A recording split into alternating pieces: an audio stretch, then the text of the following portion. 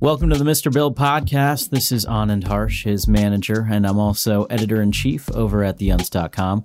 Bill hates doing these intros, and it's really painful for him to shill his products and services, but I have no dignity, so it's not really an issue for me. His guests today are Clockvice and Vorso, two of the most exciting and technically proficient producers in the contemporary bass scene. Lucas and Tom are from Sweden and the UK, respectively, but have bridged their geographical divide from each other and us here in the States to have a pretty big impact on the progressive bass world in North America, Europe, and beyond. Between the two of them, they have releases on Monster Cat and Inspected, and have received support from Cohen Sound, Bass Nectar, and even Aphex Twin. They've jointly produced a ton of music together, and their careers have become fairly intertwined at this point, which is why it made sense for Bill to interview them together. Once again, before we jump into the interview, I'm going to do some shilling on Bill's behalf. His Patreon just launched, which allows supporters at every level to get early access to these episodes, which means you're hearing Thursday's episode on Monday, and the following Monday's episode is coming out on Thursday. So you're living in the future. Also, there are fun perks like a role on Bill's Discord server, exclusive merch bundles, and bonus episodes of the podcast. So head over to patreon.com/MrBillsTunes for all the info and to support this show. One final thing, go to MrBillsTunes.com to sign up as a hardcore Ableton so you can become better at producing. All right, you're ready for Clockvice and Vorso.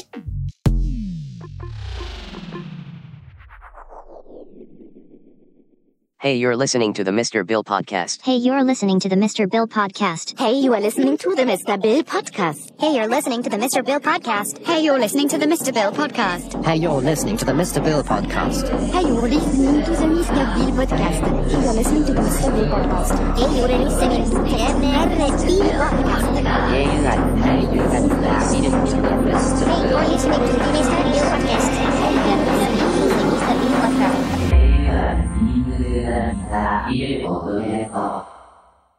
Fuck yeah, cool. Well, thanks for doing the podcast. I appreciate you taking the time. Oh, of course. No Thanks for having worries. us. There's nothing else to do at the moment. Right. Yeah. What's the quarantine situation like in the UK and Sweden? I'm really interested to hear how it is in Sweden, actually. So, Lucas, do you want to go first? Well, I mean, it's the approach has been quite liberal. That's what I've been hearing. Yeah, like there's not an official like quarantine going on. It's just like there's a recommendation to stay home, basically. Yeah, it's probably a good idea. I mean, this thing seems pretty infective, so staying home is... Yeah, not ideal. Here it's been pretty bad. Right. Yeah. Same in San Francisco. I think San Francisco is one of the first cities to like lock down. Right. And oh man, I kind of get pissed off when I like see Instagram stories and shit of people who are just like, hey, cheap flights and like there's no one on this plane. And like it's like just because they're like clearly extroverted and fucking bored. Yeah. So they're just like deciding to just continue about their life as normal. But it's like people like that who are being vectors for the whole thing and kind of perpetuating the fucking infection. And then on top of that, maybe the reason, like I keep hearing these things from experts about like second waves and third waves and shit. And if you look into the history of like the Spanish flu, apparently the second and third waves of that were just insanely bad, like way worse than the first. So a lot of people are predicting that that's going to happen with this too. And it's pretty much because of people like that, I would say. Oh, and it's basically been... how many weeks? It's about 2 months of lockdown in the UK now, and they've just changed from their motto being "stay indoors" to "be vigilant," which is whatever that means. Fuck's sake! But I think it's so that they can kind of adjust what "be vigilant" means depending on how things are going. So. It could be vigilant, everyone stay indoors, or be vigilant, just watch out, don't sit on the park bench, don't sneeze on people. Right. By making the rules sort of vague, they can also probably like get a lot more martial law-y about it, and like the repercussions could be way worse. They're like, if you're not vigilant, I'm just saying, like, try to be vigilant, but if you're not, you will go to jail. And then they just see somebody, like, I don't know, sitting on a park bench minding their own business, reading a magazine. They're like, that's not very vigilant of you. Yeah, exactly. Cool. So yeah, I guess, like, if you're inside all the time, have you been writing shitloads of tunes? I mean, I should have been, but I've mostly just been playing Monster Hunter. Monster Hunter, what's that? It is what it sounds like. Okay, hunting monsters. So it's basically Doom. What does that mean? Hunting big fuck off dragons. No. Yeah. Which platform is this for? It's on the PC, but I think it's available for like PS4 and stuff as well. Nice. I just got a VR headset. I got an Oculus Quest. Ooh, sick. I've been playing Richie's Plank Experience and things like that. I literally just about maybe 2 hours ago listened to your podcast with Slink. Oh, nice. That game sounds so cool. Dude, yeah, Richie's Plank Experience is insane. Yeah. Do you know what it is, Lucas? I'm looking into it right now. Yeah, it's essentially you just walk off a plank like 60 floors on top of a building. Right. And it's Death Simulator 2020. Yeah, pretty much. Sick. There's this other one called I don't know, it's like Epic Roller Coasters or some shit, and basically it's a roller coaster simulator. And there's two options. One option is to play it with a helmet on, like an animated helmet, and it basically like skews a bunch of your vision, like it blocks a shitload of your peripheral vision out. And that makes the motion sickness like way less bad because you can only really see what's in front of you. But then you can play what's called extreme mode, where that helmet is not on you, and it just makes you so fucking motion sick, man, to like be in this roller coaster. Oh, Jesus. Even though the graphics are just terrible, it, for some reason, just like, I don't know, it compels your brain into feeling and thinking like it's so real. I'm just trying to remember what at uni my tutor for my project was doing some research with virtual reality, and then I had to do one of his experiments, and there was some project he was working on which was like the effects of artificially lengthening and shortening your arms in virtual reality. Right. It sounds insane. Yeah, well, I mean, that's the thing is, like, in virtual reality, you would think, like, yeah, if you just play yourself a video directly into your eyes, that, like, shortening your arm and lengthening your arm probably wouldn't have that much effect. Your brain would just be like, oh, it's a video, it's not real. Yeah, it's like, oh, that's fine, that's my arm, you know. Right, even though it's 5 meters long, you just adjust straight away. Like, yeah, oh, exactly. Cool. Yeah, your brain just goes like, yeah, it seems fine. That's how it is now. Yeah, it's kind of crazy. Like, if you just play a video that closely to your eyes and just fill your entire peripheral vision with it, your brain just goes like, well, this is real. Yeah. So this dumb. is how it's always been. Right. But if you just separate yourself from the video by like a meter, like we do with screens and shit like that, your brain's like, oh, it's just a video. It's fine. Yeah. And that like, ain't real. I wonder, because I feel like I watched so I went to this conference in India like 2 years ago, and some guy was talking about VR there, and he said that one of the first times there was like a screening of this video in a theater, and the screening was of a train, like a video of a train driving towards the camera. And they played it on a huge screen in a theater, and like everyone in the theater like jumped out of the way of the screen because they thought the train was gonna like come out of the screen or whatever. So I think like maybe it's just an evolution thing too, right? Like we've evolved to know like, oh, that's on the screen, that's fine. After a while, you'll just be like, you'll just see things with your eyes in general and be like, oh, that's not real. Yeah, it's like just with made up. Augmented realities and stuff like that. Yeah. Don't Teslas have some shit like that on it? Like where they have a camera on the back which can like augment reality whilst you're backing up or something? I heard some stuff about Elon Musk tweeting about playing Minecraft in your car, something like that. The essentials. Didn't sound very safe. Right. Fuck yeah, Elon's been getting a bit of pushback too, because apparently he just keeps saying he's just going to reopen the Tesla factory instead of doing work from home shit. Oh, yeah. And everyone's like, no, Elon, you crazy cunt. Not again. And then inversely, I think Twitter has sort of taken the other approach. They've just told their employees that they can work from home forever if they want. Wow. Oh, shit. Which is sick because, I mean, I think it's an interesting time for tech, right? Because what we've basically realized through this is almost all tech doesn't have to have a workplace. Like, it totally works doing work from home. It's like, wow, this really isn't that different. Yeah, they finally learned which meetings could be emails. Yeah, I was just thinking that. Right. So I want to talk about your uni project. You said you went to uni, and I know that you went to uni for not music but computer programming, right? Yeah. And your program, your main project there was dealing with sensors as instruments or controllers for basically Ableton, right? Yeah, that's right. Yeah.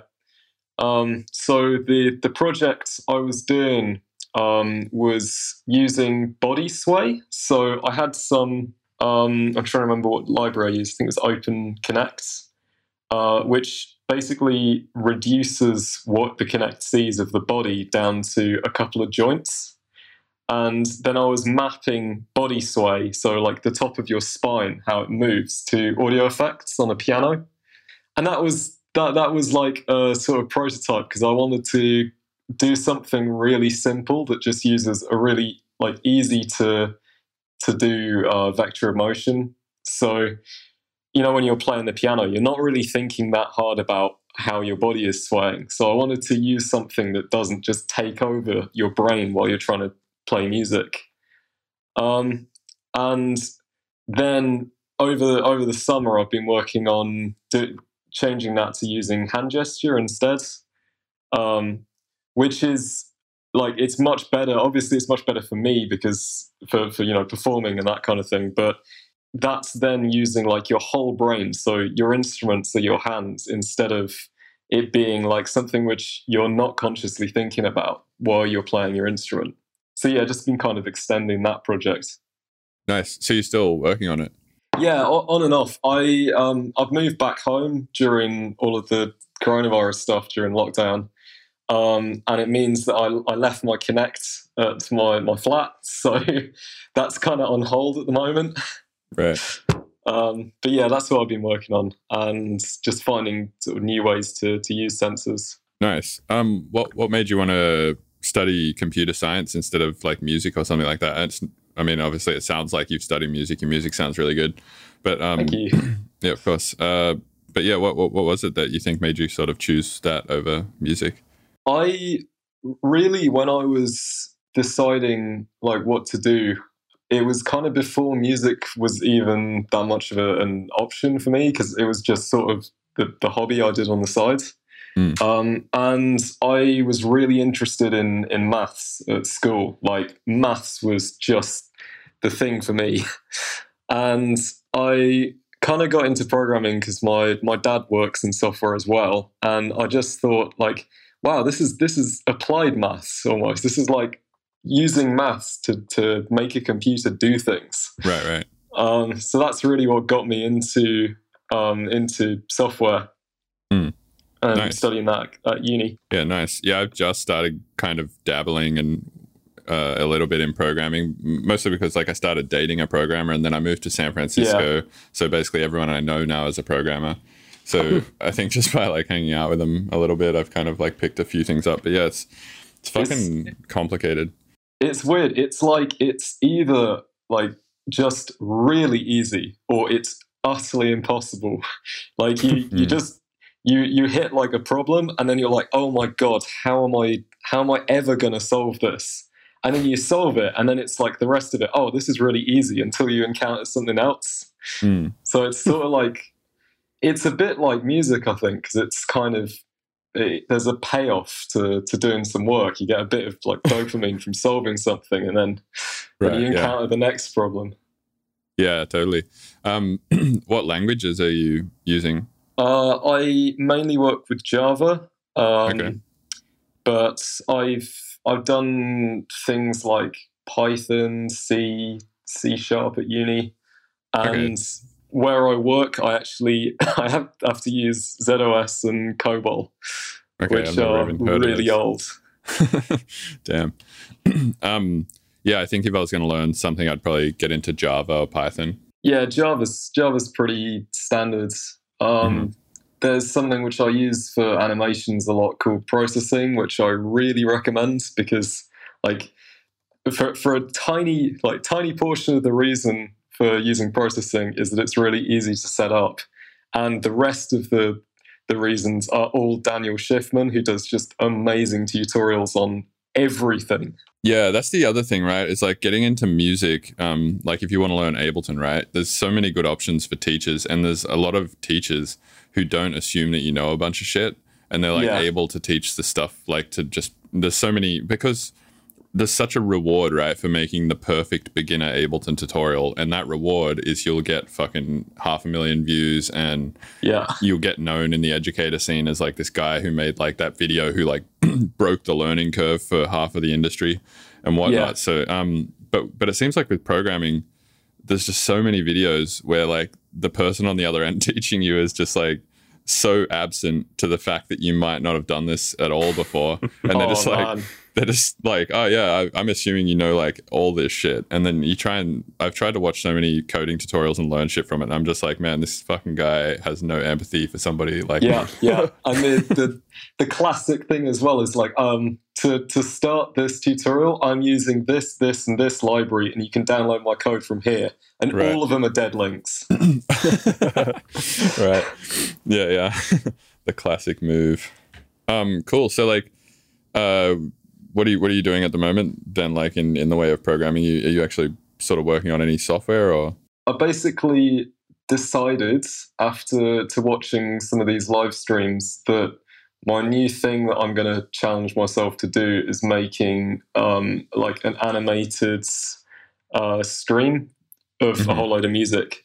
And I've been, for some reason, instead of deciding to do it with any of the programs available, like Blender, I decided to make all of the animation myself in processing, just like writing it all in Java.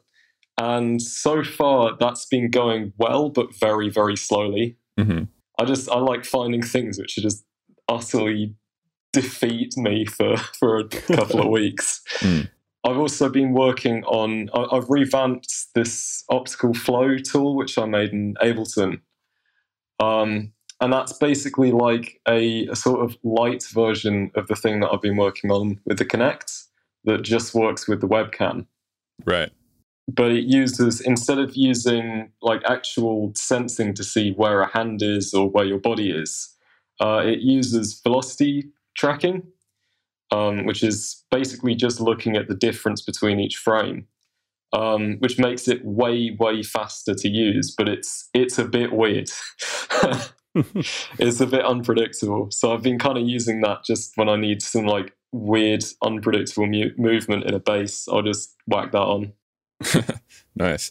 And with the thing that you're building for streams, are you kind of like borrowing libraries from GitHub and all of that kind of stuff and sort of compiling them all together into a build, or are you sort of writing it all from scratch? Or if I was not an idiot, I would be using lots of libraries, but I've been just writing tons of shit. Right. And just to like clarify what that means, I guess, for people listening who aren't who don't know a lot about programming, you can kind of liken this to if you were writing a tune in Ableton and I said, are you using like cymatics drums and like, you know, other plugins that already exist to make your tune, or are you developing all the plugins from scratch, and are you making all of the kicks and snares and everything from scratch, right? Yeah, I was just going to say, because that sounds like a music producer's sort of decision.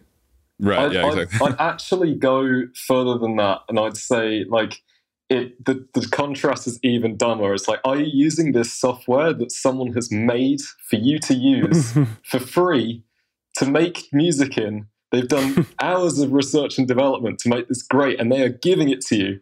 Or are you going to record things on your phone and like just record them back and layer them all up? Right. Yeah. Please use libraries. They're great. Yeah. So when I first started looking into programming, or rather when I just like sort of seen a lot of my friends who are around me at the moment doing it, I kind of thought it was cheap, because I was like, oh man, you're just like taking this thing, putting it in your own, like cloning the repository or whatever, changing like 2 things and then calling it a day. And I'm like, why don't you like develop your own thing, and whatever. But yeah, the more I like have learned and the more I've sort of saw what a lot of people do in programming, I realize how dumb of a thought that is, and how much it is kind of like the goat farming meme in production. Yeah, man. I was writing something that opens Ableton project files, because the .als file is just a zipped XML file, which just has basically a big list of everything in your project. And I wrote something which basically just opens that into a data format that you can deal with in Java. Mm-hmm. I spent ages doing that, trying to get it right. And then after about a week, I just thought, I wonder if anyone else has done that. And there's like 10 of them that just do it straight away for you. Yeah. That people are giving you for free. Mm-hmm. Yeah. So it's a Ableton, like a .als. It's basically a GNU zip file, isn't it? Yeah, that's right. And then, you can unzip it, and then that becomes an XML. And then when you open it, it's essentially just a bunch of numbers that say, like, this is where this kick drum that's being referenced from here on your hard drive needs to go on the timeline on what channel and whatnot. And yeah, same with exactly. Yeah. But what's really cool about that is that you can basically, if you're like me and you don't like, I don't know, really dumb things, like every track has to be the right color and the track name's got to match the audio file name, it would actually be doable to write something that goes through and changes the XML to fix all that for you. Yeah. That was something I was planning on doing, but I just never quite got around to it. That is something that I would need. Yeah, it would be so nice, wouldn't it? Yeah. It's like project file organizer. Right. Oh. Yeah. So my girlfriend used this technology to do something pretty cool. She so I had an Ableton set, right? And in my Ableton set, I had a bunch of clips of tracks that I would play.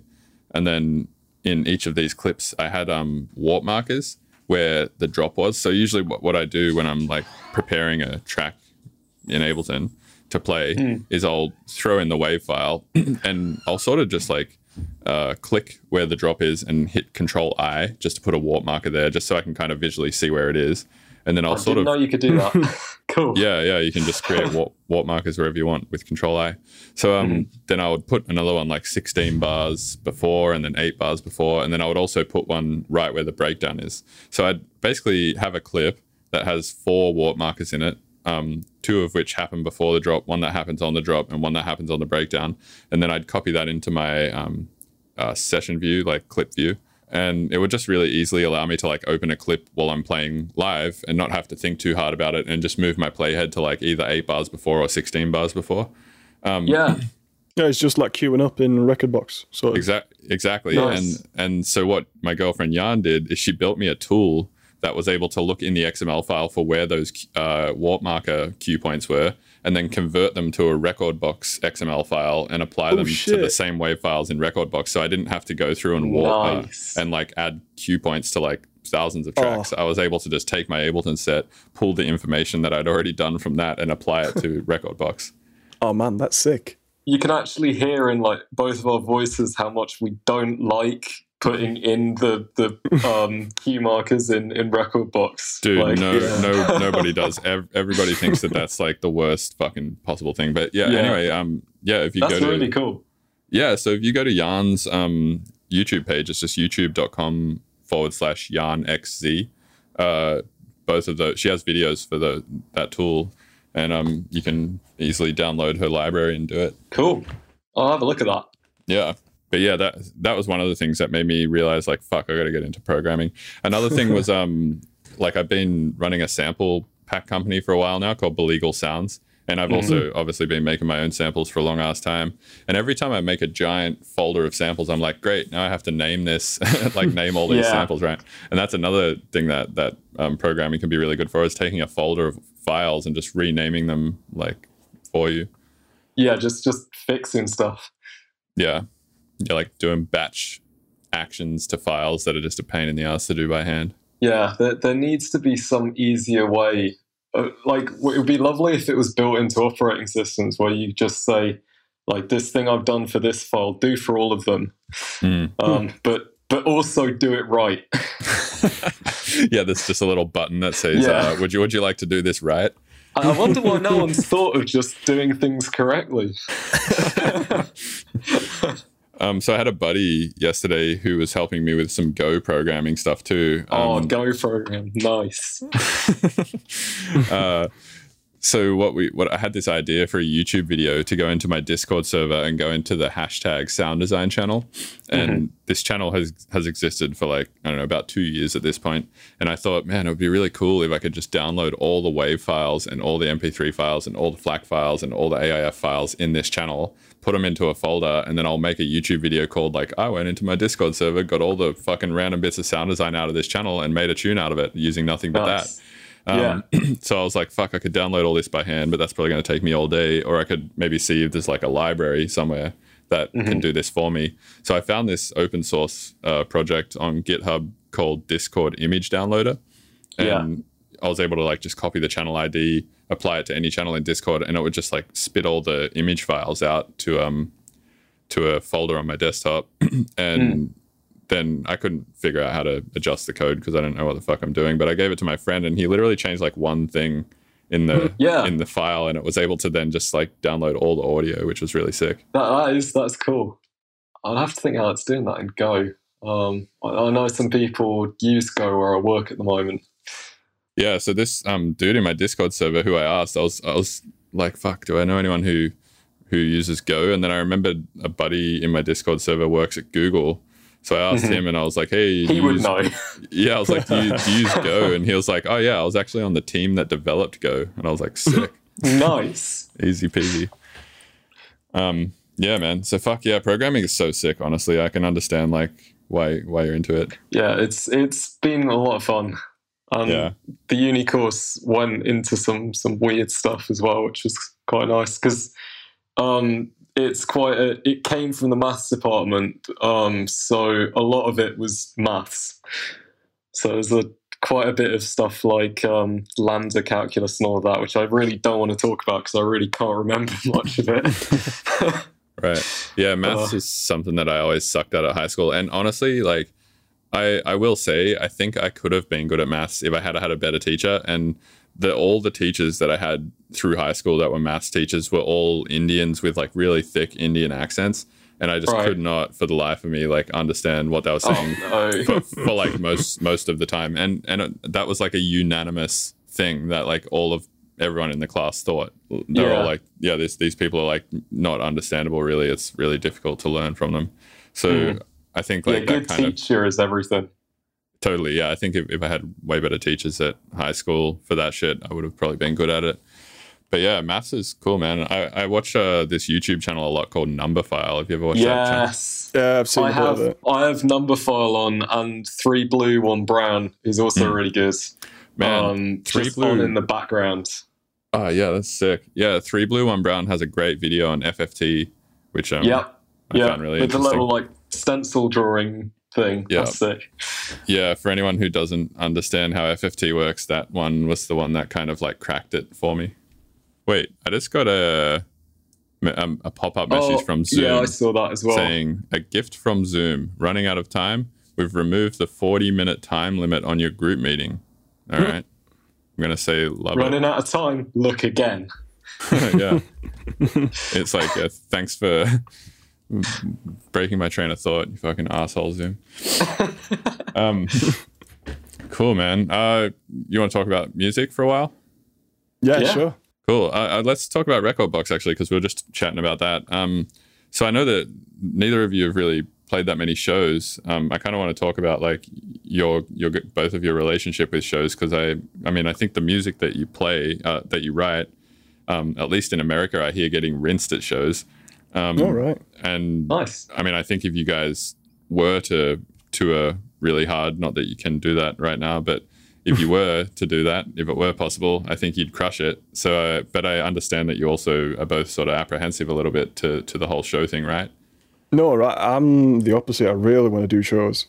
Okay. So I have seen recordings of me playing the one gig that I did, and I've seen recordings of Lucas playing his gig, and he looks so much more like into it, like way better.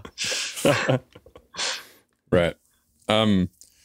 Yeah. So like, what was the gigs that you both played? So you've only both played one show each. Yeah, I've played one. Yeah, I did. The only international one I've done was in Eindhoven in Holland. Right. Interesting. And so you both just played out once. Yeah. Well, basically, yeah. Damn, that's crazy. And how did you get both of those shows? It's through my booking agent. Nice. Okay, cool. I'm on Maximum Boost. Nice. Dude, fucking booking agents right now are having the worst time, right? Yeah. Yeah. Jesus. Like 100% of their income comes from live shows. And that's just brutal. Yeah, the music industry has like experienced such a huge amount of trauma, I think, from this, that it's not like we're going to get to the end of the quarantine, like let's say July, and shows are just going to instantly start again, right? No way, no. Yeah. Because there's been such trauma incurred through this whole thing. I think that what's going to happen is obviously a vaccine's going to have to exist. And some people are, I mean, Donald Trump is saying January 2021. And if he's saying that, then that probably means at least July 2021. Yeah. So it's going to be at least until then, which means a lot of booking agents are going to have to find new lines of work to support themselves, which means coming out the other end of this thing, there's going to be fuck all booking agents. Yeah. And people are always going to be thinking, like, what if it happens again? There's always going to be a bit of risk management going on. Yeah, for sure. I mean, Bill Gates seemed to be pretty on the ball with that, right? He was like, this shit's for sure going to happen. Yeah. Yeah, maybe we should, I don't know. Yeah, so I mean, I guess like, let's say assuming shows were a possibility and they weren't completely off the table for at least the next 12 months. Right. Where do you guys sort of stand on that side of things? I'd love to do shows. Right. Yeah. I'd like to do some more shows.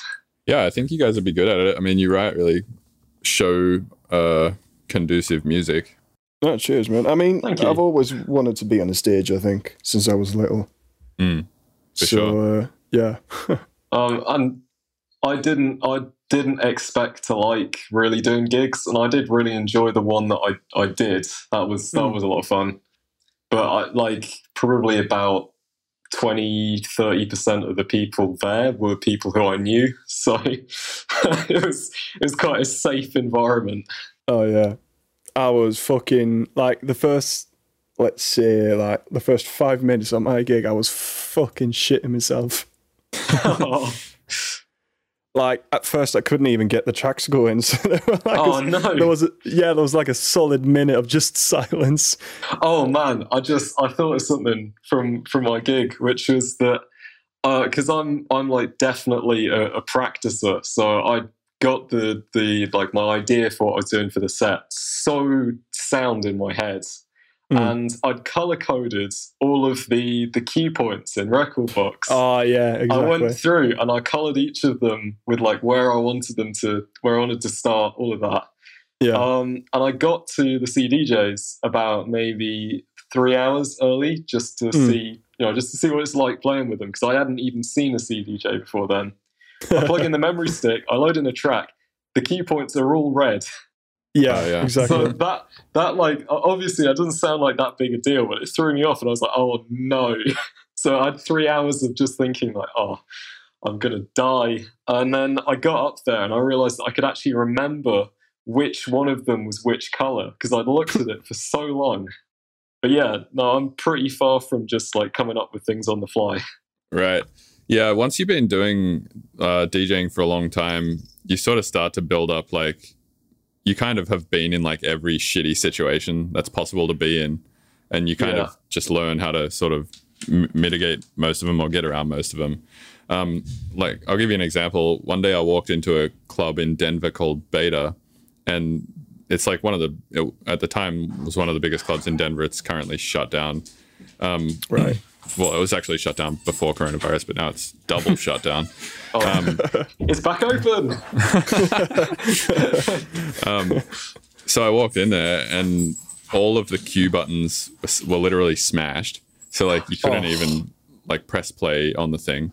Like not with, you couldn't press play with the Q button. You could press play with the play button, but obviously like if you press play, then you also have to press pause, and then you have to like spin it back and then press play again. So that was like not going to work. So what I had to do is like, you know how if you press down on the platter on the top of the CDJ, it stops the music. Yeah.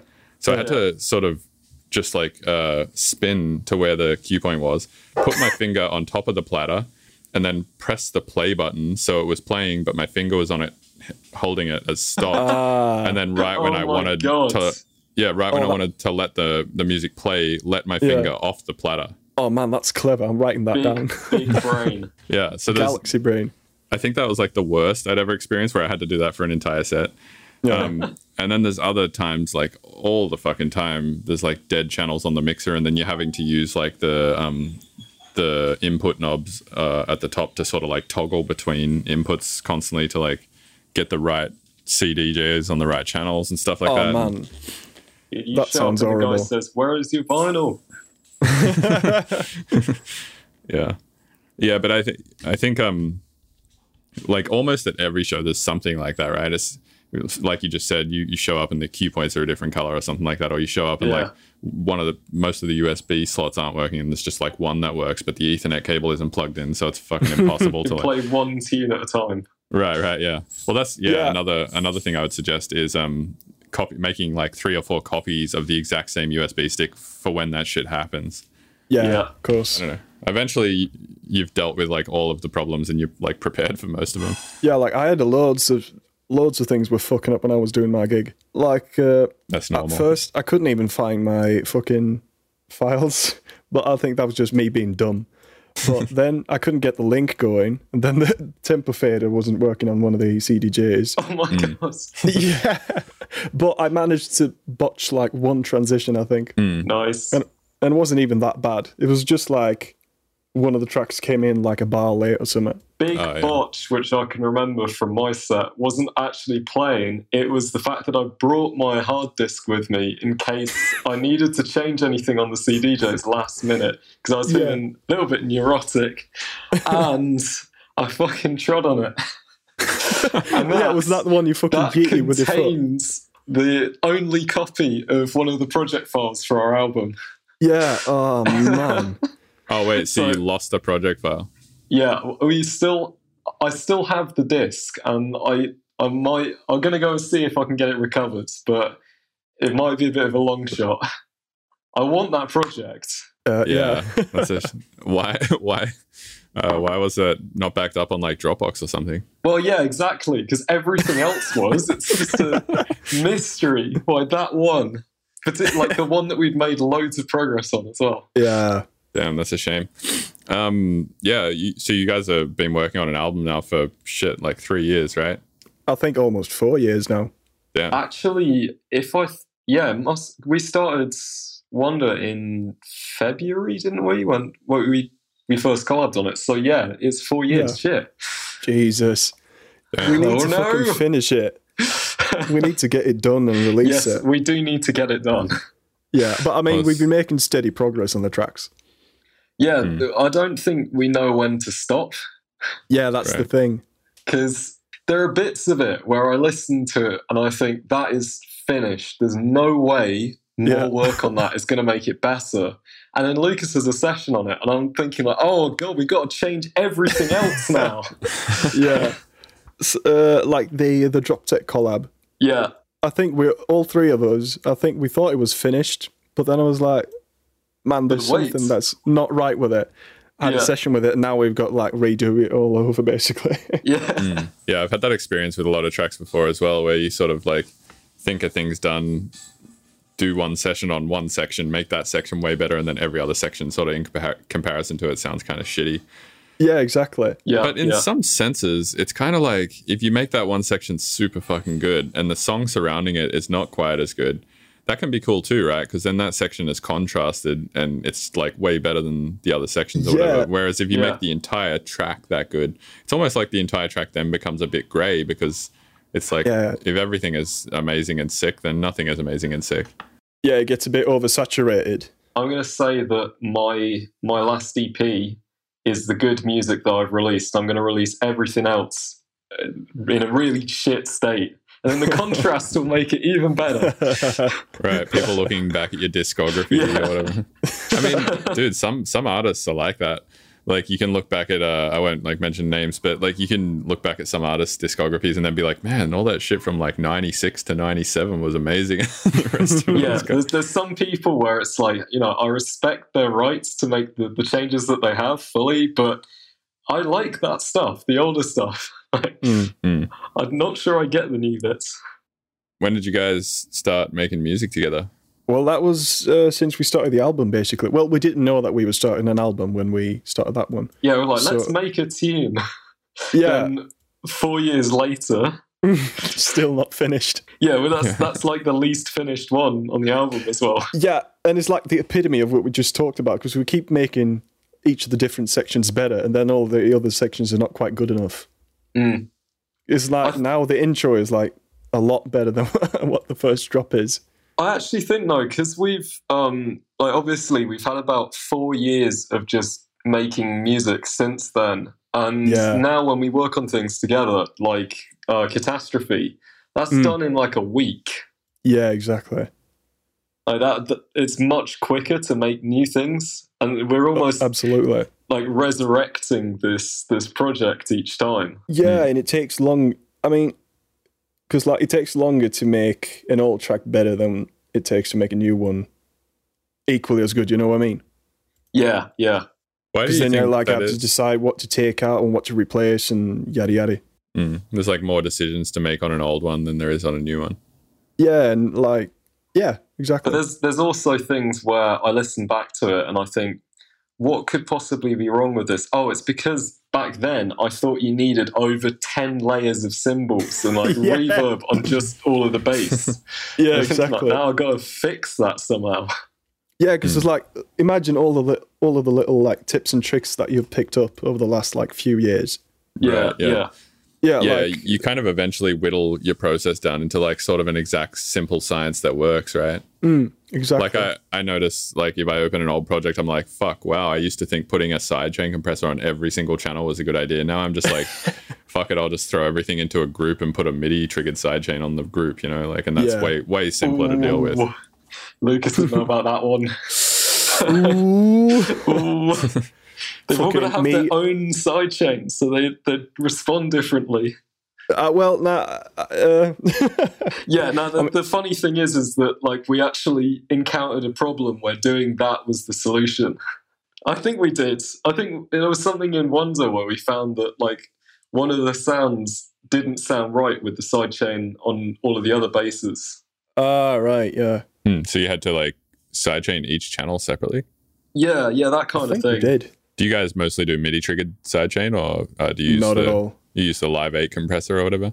Yeah, I use the Live 8 compressor and then just have it like a short little like millisecond long snippet of a sound that triggers it. Right, if I remember right, it's a Vengeance perk, isn't it? Yeah, it's really like fucking short. Golden sidechain Vengeance perk. Yeah, it's let me find it. It's not the pocket from To Discover, is it? It is. It's VEE3 percussion or 2. Okay, nice. So that's So if anyone's looking for the perfect sidechain input, that's the one. Yeah. Okay. Yeah, usually I just create a opera. If I don't do sidechaining with compressors anymore. It's all with volume triggered envelopes. But if I ever did, it was always just like a operator with like a really short white noise trigger or something. Yeah, right. I'd bounce out a white noise trigger, and then every single time I do collect all and save the project, it duplicates the audio file of the little white noise trigger. So if I search for Ghost on my machine, there's like Ghost Kick, Ghost Snare, Ghost Kick, Ghost Snare for about maybe 2 pages. Just loads of those. Right. It's like searching for Control F and then typing the word freeze or whatever. Yeah. How do you guys go about collaborating online? Like, what's your process there? We recently got into Splice using that. Yeah. Oh, cool. I'd say the experience with Splice has been positive overall because we got a bit of a sort of creative boost from just being able to swap the projects really quickly. Yeah, without having to like collect and save and zip them down and we transfer them and stuff like and that. Definitely not having to send freeze files separately or anything like that, right? Oh yeah, exactly. Sometimes it doesn't work, but when it does, it's good. I'd say it's very different from GitHub because it's kind of like you just save the project and then the idea is that is just put into Splice straight away. Hey, hold on. Can I let me go deal with this dog? Just hearing like a shotgun sound or something. Hey, Lucas, now that Bill's gone, what can we sneak into the Mr. Bill podcast while he's not listening? It's an edited podcast, so I can just tell him. Shit. All right, yeah, let's do a retake on the what is Splice version control. Well, I mean, I understand what version control is to some degree, and I kind of understand how GitHub works a little bit. And I think like Splice was kind of in a way like similar. It's supposed to be kind of like GitHub for music producers. But the idea is a bit like you save your project and then in the background we'll upload that. Or I think you can kind of commit it manually, something like that. But the idea is basically that I'll do something, I'll save it, and then Lucas can straight away, as soon as that's uploaded, access the project. Mm-hmm. So it's kind of like faster, automatic version of chucking it on WeTransfer or something. Yeah, or having it on Dropbox. Yeah. Well, isn't it sort of similar to Dropbox in that way, where it kind of just uploads like all the new shit you've done? Yeah. Yeah, but I've tried that in the past, and it usually like there's loads of like conflicting copies and stuff like that. Splice just works. It's a lot more streamlined, I guess. I actually wondered about using Git because I don't think there's anything to stop you just committing an Ableton project file to a Git repo, but I think it might be that there's a limit on the size. I can't remember exactly. So I had a friend do this before with ALSs, and I think he had some sort of shit which was like doing the thing where it like unzip to an XML and then rezip back to an ALS or whatever. Oh, right, okay. He had some setup where it would work through Git, and I can't remember exactly how it worked, but he did get it working. But at the time, I was like way too dumb to understand. Git's hard, man. Git is no one like you either understand Git and you understand everything about it, or you just don't, and then they can't comprehend what you don't understand about this really simple thing. But I think the way it's named makes it really confusing. Like calling things branches, like a branch on a tree doesn't merge back into the tree ever. Right. So, I don't think know it's about the that best actually. way of putting it. Well, it doesn't normally. No. Normally they just kind of grow out and sort of do their own thing. Yeah, no, I agree. I literally just learned a shitload of stuff about Git last night because my friend who made the Go thing, he made a tutorial specifically for me, and then I edited the tutorial for him because basically I was like, what would be really cool is when I make my YouTube video about making the song with all the sounds out of my sound design channel, I would like it if I could like share to a video of you being like, this is how I achieved getting all those sounds off the Discord server using this Git repository and what I changed in the code and whatnot.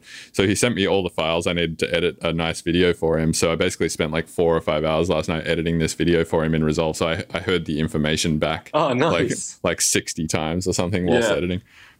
That's a good way of learning it. It honestly is. I was, whilst doing it, I was like, fuck, maybe this is like the way I should learn. I should just become a video editor for like Khan Academy or something. But yeah, I learned about cloning. So like taking a repository and copying it into your own repository so you can do edits. I learned about, what else? I learned what a repository is, which is basically like, all the shit that exists in an open source project or whatever. I learned about forking. The worst stage of a project to use Git with is when you've just got like 3 files or something and you've uploaded them to Git and then there's some kind of problem and you're like, it's not worth me solving this. I'll just delete the repo, I'll start over. So you can get caught in a loop with that so easily. Like what is that similar to in the world of Ableton for somebody who only understands Ableton like me? I don't know if there's a way of putting it. It's just like when you first start out it's really difficult. It's quite difficult to set up. And then if something goes wrong, it's like, oh, I'll just start over instead of trying to fix it. I mean, yeah, I think I do. I have had that experience with a lot of software. Like, when I'm starting out with Blender or something, it's like you make some like test file or something just to fuck around. Blender Cube. Yeah, totally. The little monkey Suzanne, and then all of a sudden you're like, oh man, there was like a way better way to structure these files on my computer and shit, and then you like delete everything. And yeah, I've been trying to learn Blender to do the compositing of all of the stuff that's coming out of processing, like the Blender video editor, and it's really good. I really didn't expect it to be as good at being a video editor on top of all the animation stuff. Oh, dude, Blender is so sick, and like that it's free, man. It's so crazy. Yeah, it's nuts. Dude, this is one thing that I think is like so cool about the software like programmers community is that there's so much shit that's just open source. And like if you look what that's done for tech is like the hugest fucking thing right now. Yeah, and everyone in it is like winning and making a shitload of money and whatnot. And if you look at like the sort of opposite thing, like music, where people are a little bit like, oh, I don't want to share my information, these are my tricks and whatnot, it kind of like almost stunts the growth of that industry a little bit. Yeah, I guess. I'm trying to think of anyone that I've met that's actually been secretive. Like in music? Yeah. I feel like a lot of drum and bass guys are. It's always the drum and bass people. I'm trying to, because I know a lot of people, I know there are people out there that are like that, but I think I've managed to avoid a lot of them. Right. I mean, it's one thing to like share tricks with people when you meet them, like sharing things you've discovered with your mates. But when it comes to like showing your tricks to the entire like music industry, right? I think so. One thing a lot of people seem to do in software is they're like, "Hey, I just spent like fucking 3 weeks like solving this problem. Here, I'm just going to upload it to Git for free." Whereas like people in music are like, "I just spent 3 weeks, learning a new trick or making a new tune or making a sample pack. I'm going to chuck it up for money." You know, like a lot of the time they don't just chuck it up for free, open source, say anyone can use it without even crediting them. Like there's, so many, it's not quite the same as it is in software where people I agree. Yeah. And I think like because of that mentality in software where people are like, and I think a big part of it comes from like software developers not wanting to do bug reports and shit like that. So they're kind of like, fuck it, I'm just going to put this out for free, and therefore I'm not like obliged to answer anyone's emails if they can't get this shit working. That's a big thing. I've been thinking that with this, because I was thinking of putting out my optical flow control, and I was thinking this works on one computer, but it doesn't work on my other computer. Are other people going to find that? And then they're going to be like, I'm going to have loads of messages saying, how do I fix this? Right. I've got to figure out how to get it working on everything. Yeah, it sounds like right now you've got a 50-50 chance of it working. And if you get 1,000 downloads, you're going to get 500 emails. Yes. Yeah. No, I'm having a hard time keeping up with one email. Yeah, so in that sense, I think like that's why software and tech in general has grown so big, and I think we're sort of starting to see that with music now. Like I think you're right, more people now than ever have been comfortable sharing their information and uploading tutorials and uploading sample packs and releasing free shit and trying to help the community out in general. Because I think more people are sort of starting to understand this premise of that, like the more you put into electronic music, the better the whole thing becomes for everyone. I mean, there's that, but I mean, a lot of people are forced to do shit like that now because they can't earn any money like doing shows. Yeah. Right, but I mean, like that's a recent development. So like, yeah. I mean, we can easily remember that. 2 months ago it wasn't that different, really. I mean, apart from the show thing. But yeah, I have noticed a lot of people who never streamed in their life instantly are like, "Fuck, I love Twitch," which is sick because I mean, I think we're going to come out the other end of this. With the awareness of streaming much higher than it was going into it. And for someone like me who streams a lot, that's fucking awesome. I think streaming's quite hard to get right because I don't know, I get the feeling people would find it boring if it's not involving them in some way. Just watching I find this, just like watching someone produce, even if they're doing things which I think are really interesting, like how do they do that? I still find that not that engaging. I'm sort of using like half my brain watching it. Well, it depends on the streamer, but if you get someone who's really good at it, who like is very attentive to the chat, and they have like a really nice stream overlay that looks super pro, and like on stream they're offering the chat to like participate in like challenges and stuff like that. For instance, Musa has a really cool stream where he's like, I'll create a loop and then I'll upload that loop to the chat. Everyone downloads it, and then everybody sort of builds on top of that loop. So you put this like 8-bar loop in Ableton, and then you build whatever you want on top of it, and then you mute the original loop that he uploaded, render everything else out, and send it back. And then I actually tried something like that as an experiment with this collab tree thing. I don't know if you saw that on Twitter. I just gave out some stems, and I gave out some instructions with them that just says, like, work on this, upload the stems, and then put this instruction sheet in, and then anyone can retweet that and work on it and just see how far it goes. And I got some really interesting results from that, actually. People did some really cool things with the tune, but I just wish I had more time to work on the things that people came out with. Because like, as soon as that happened, I started going into all of this other learning on animation stuff. So it was a bit like, Right. Yeah, see, doing stuff like that, I mean, it sounds like that was sort of like an infinite challenge that could have just never ended, really. Yeah. But like, for instance, the one I'm talking about with Musa, it's like a 20-minute challenge, which means like, you know, if you're watching the stream for 30 minutes, you can participate in this challenge, see the result, and then get off the stream if you want. But it's like, and then he does another challenge directly after that. So it's kind of like a really engaging stream to watch. Cool. So in that sense, I think if you're a good streamer and you're really good at engaging with the chat and doing interactive things like that and using the platform in that way, then I think it can be, you know, but just as engaging as going to a show and feeling bass in your body and hanging around with your friends, right? Oh, can anything match that? Yeah, that's a good point. Maybe not. I also think through this whole thing, we're going to sort of really find out what the streaming platform is and like what that medium is best for.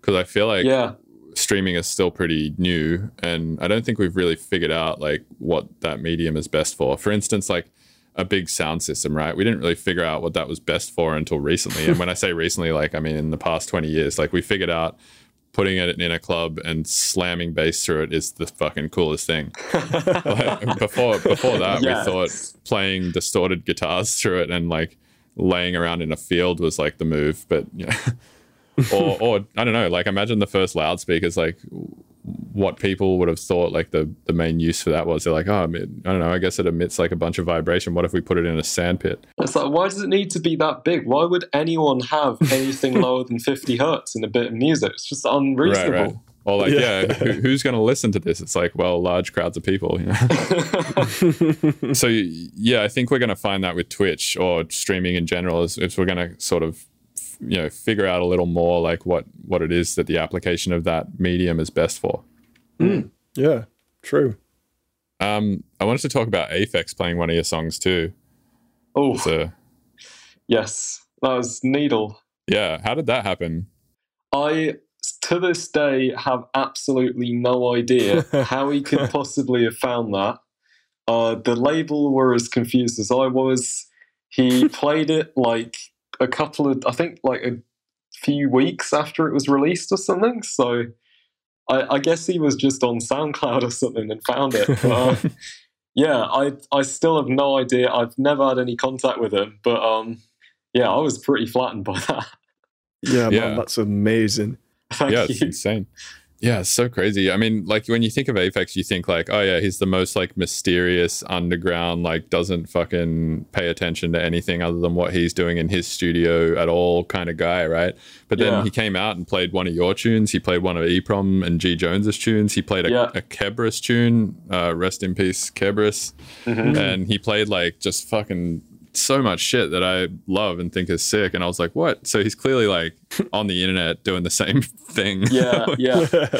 I think people are probably more aware of the music that's going on at the moment than we realize. Like, I just have this feeling more people are listening than we think, like more producers that we look up to. Yeah, absolutely. Like when Nolan met Cohen Sound for the first time. Yeah, Right. and he was just like, oh, they listen to everyone's stuff.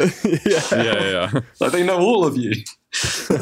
Right. Yeah, you think that they're kind of just like, you want to believe that they're just in this vacuum, like pulling inspiration out of thin air, just being like absolute masters at their craft or whatever. But really, they're just kind of like all of us. They just don't spend a lot of time on the internet chatting about it.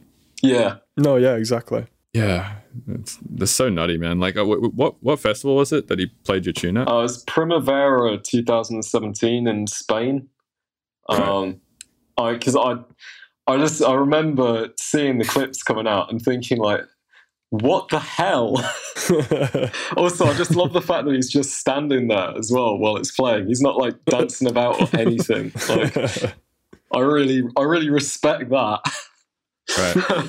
Well, I guess like the other way to look at it is like when you get that big, like where is there to go, right? It's not like you can look up to bigger artists because you're the biggest artist. So it's like you kind of have to look to smaller artists for shit that they're doing. And I guess another good example of that is Bass Nectar, right? Like he'll kind of like he's like the hugest. I mean, in terms of bass music shows in America, he's probably the biggest. Like every show he does is like 20,000-30,000 people. And like quite a lot of what he's doing is bringing this like underground stuff that a lot of those people at those shows probably would never have heard, and doing edits of it and playing it out, which is pretty cool. Yeah, he played To Discover. Yes, he did. Yeah, remember that. Sick. Yeah, he also played Tom's Battery once, and then he also played one of my tunes once, and he plays he plays Vector tunes out and shit. Like he definitely like digs, man. You can tell he's like on SoundCloud digging. Fucking Tom's Battery.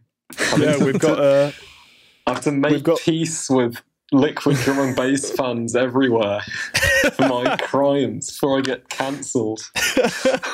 Wait, why?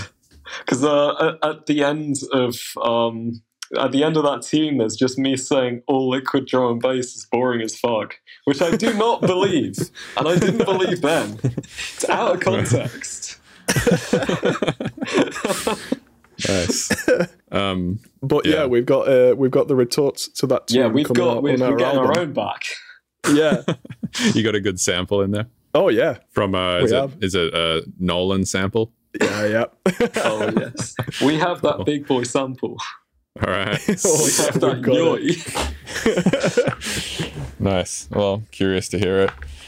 Cool. Well, we should probably wrap this, but I appreciate you both coming on. Is there any other things that you want to plug or tell people to watch out for? Obviously, there's an album happening that people should keep their eye out for. Is there any other stuff? Yeah, there's that. I'm working on an EP that I'm trying to finish up. Nice. I think Tom's got one that's coming out soon as well. Yeah, so I'm doing a self-release, and I'm doing this big mix of lots and lots of music, which is going to be like about half an hour, and I'm doing some animation stuff for it as well. Nice. So it will come out in like 2025. Okay. Good to know. And with your release, Lucas, are you doing that on LA90? I'm not quite sure yet, because like the thing is, I work so fucking slowly when it comes to my solo things. We haven't really properly started pitching it out to labels, but like the way it's sounding now, I don't think any major labels are going to bite it. Okay, it is. It sounds amazing. I do have to say that it does sound really good. I mean, aside from like the first and the last tracks, it really continues like the same thread that like Ego Feeder and Disgrace and Hideous started. Nice. Yeah, I really like Ego Feeder. I've played that tune out in a bunch of sets. Cheers. Also, speaking of like tracks you've played out, we've made lots of progress on Dolly Drive-By. Yes. Oh, nice. That's a great one. So much. I stopped playing that one, actually. I played it in a few sets, and I would always notice it was just like kind of too hectic. Is it? Oh, well, that's we've not made that any better. No, not at all. Yeah, I think there's one drop sort of like more towards the end that's more of a halftime, that the drop that's like dun, dun, dun, dun, dun, dun, dun, dun, dun, dun, dun, dun, with oh yeah, that's gotten worse. You should mention that. Yep. I feel like oh okay. Well, that's the good drop. That's the one that people I think do well with. It's all the gabba shit before that, like all the hard style kick drum stuff that people seem to have a hard time with. Oh man, you played that one, Tom, at your gig, didn't you? I did, yes. Yeah, that was amazing. Particular. That was so much fun. Like the reaction to that was really cool. Nice. Another thing to say as well, like we really like each other's music. Like Lucas is the top listener on my SoundCloud by a long way. I'm gonna embarrass you by like pretty much 1,000 plays, and I think am I top on yours, or you're not roundabout there? You're not number one because that's my mum. Yeah, okay. I can never hope to beat that, but yeah, I mean, I've said it lots of times, but she quite literally is my biggest fan. Oh, damn, that's awesome. Let's see. What the fuck? You're actually top 3, Tom. Oh, damn, no. Who am I being beaten by? Xavier Loudermilk. Oi! Who the fuck is that? Man, I checked my top SoundCloud plays. I haven't checked it in a long time, but when I did check it, there was this one guy who was like beating everyone by not like a little bit, but by like fucking like. So for instance, second place was like, I don't know, they'd listen to my shit like 4,000 or 5,000 times. Mm-hmm. And first place was this guy who'd listened to my shit like 50,000 or 60,000 times. Oh my god! So he was like first by a lot. And then Jesus, that's so cool. There's someone out there that likes your music so much that they want to listen to it. Get this. I was like, man, yeah, that's what I thought. I was like, that's fucking crazy. I'm going to message this guy. So I messaged him. I was like, hey, man, thanks so much for like listening to my music that much. And he just never responded. Oh, no. I was like, surely this guy would be stoked if I message him if he's like a big fan or whatever. But he was just, he either doesn't check his... Mr. Bill, I don't listen to that guy anymore. Yeah, he either like doesn't check his SoundCloud message or he just missed it or something. I don't know. But either way, if that guy's listening, big ups. Yeah, nice one. Yep. All right. Well, thanks very much for coming on. I appreciate it. Yeah, cheers for having us. Yeah, thanks for having us. Fuck yeah. Have a good one.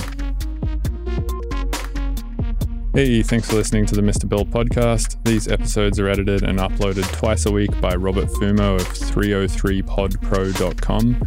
You can also support the show, get early access to episodes, and hear bonus content by going to patreon.com/Mr. Bill's Tunes and becoming a patron.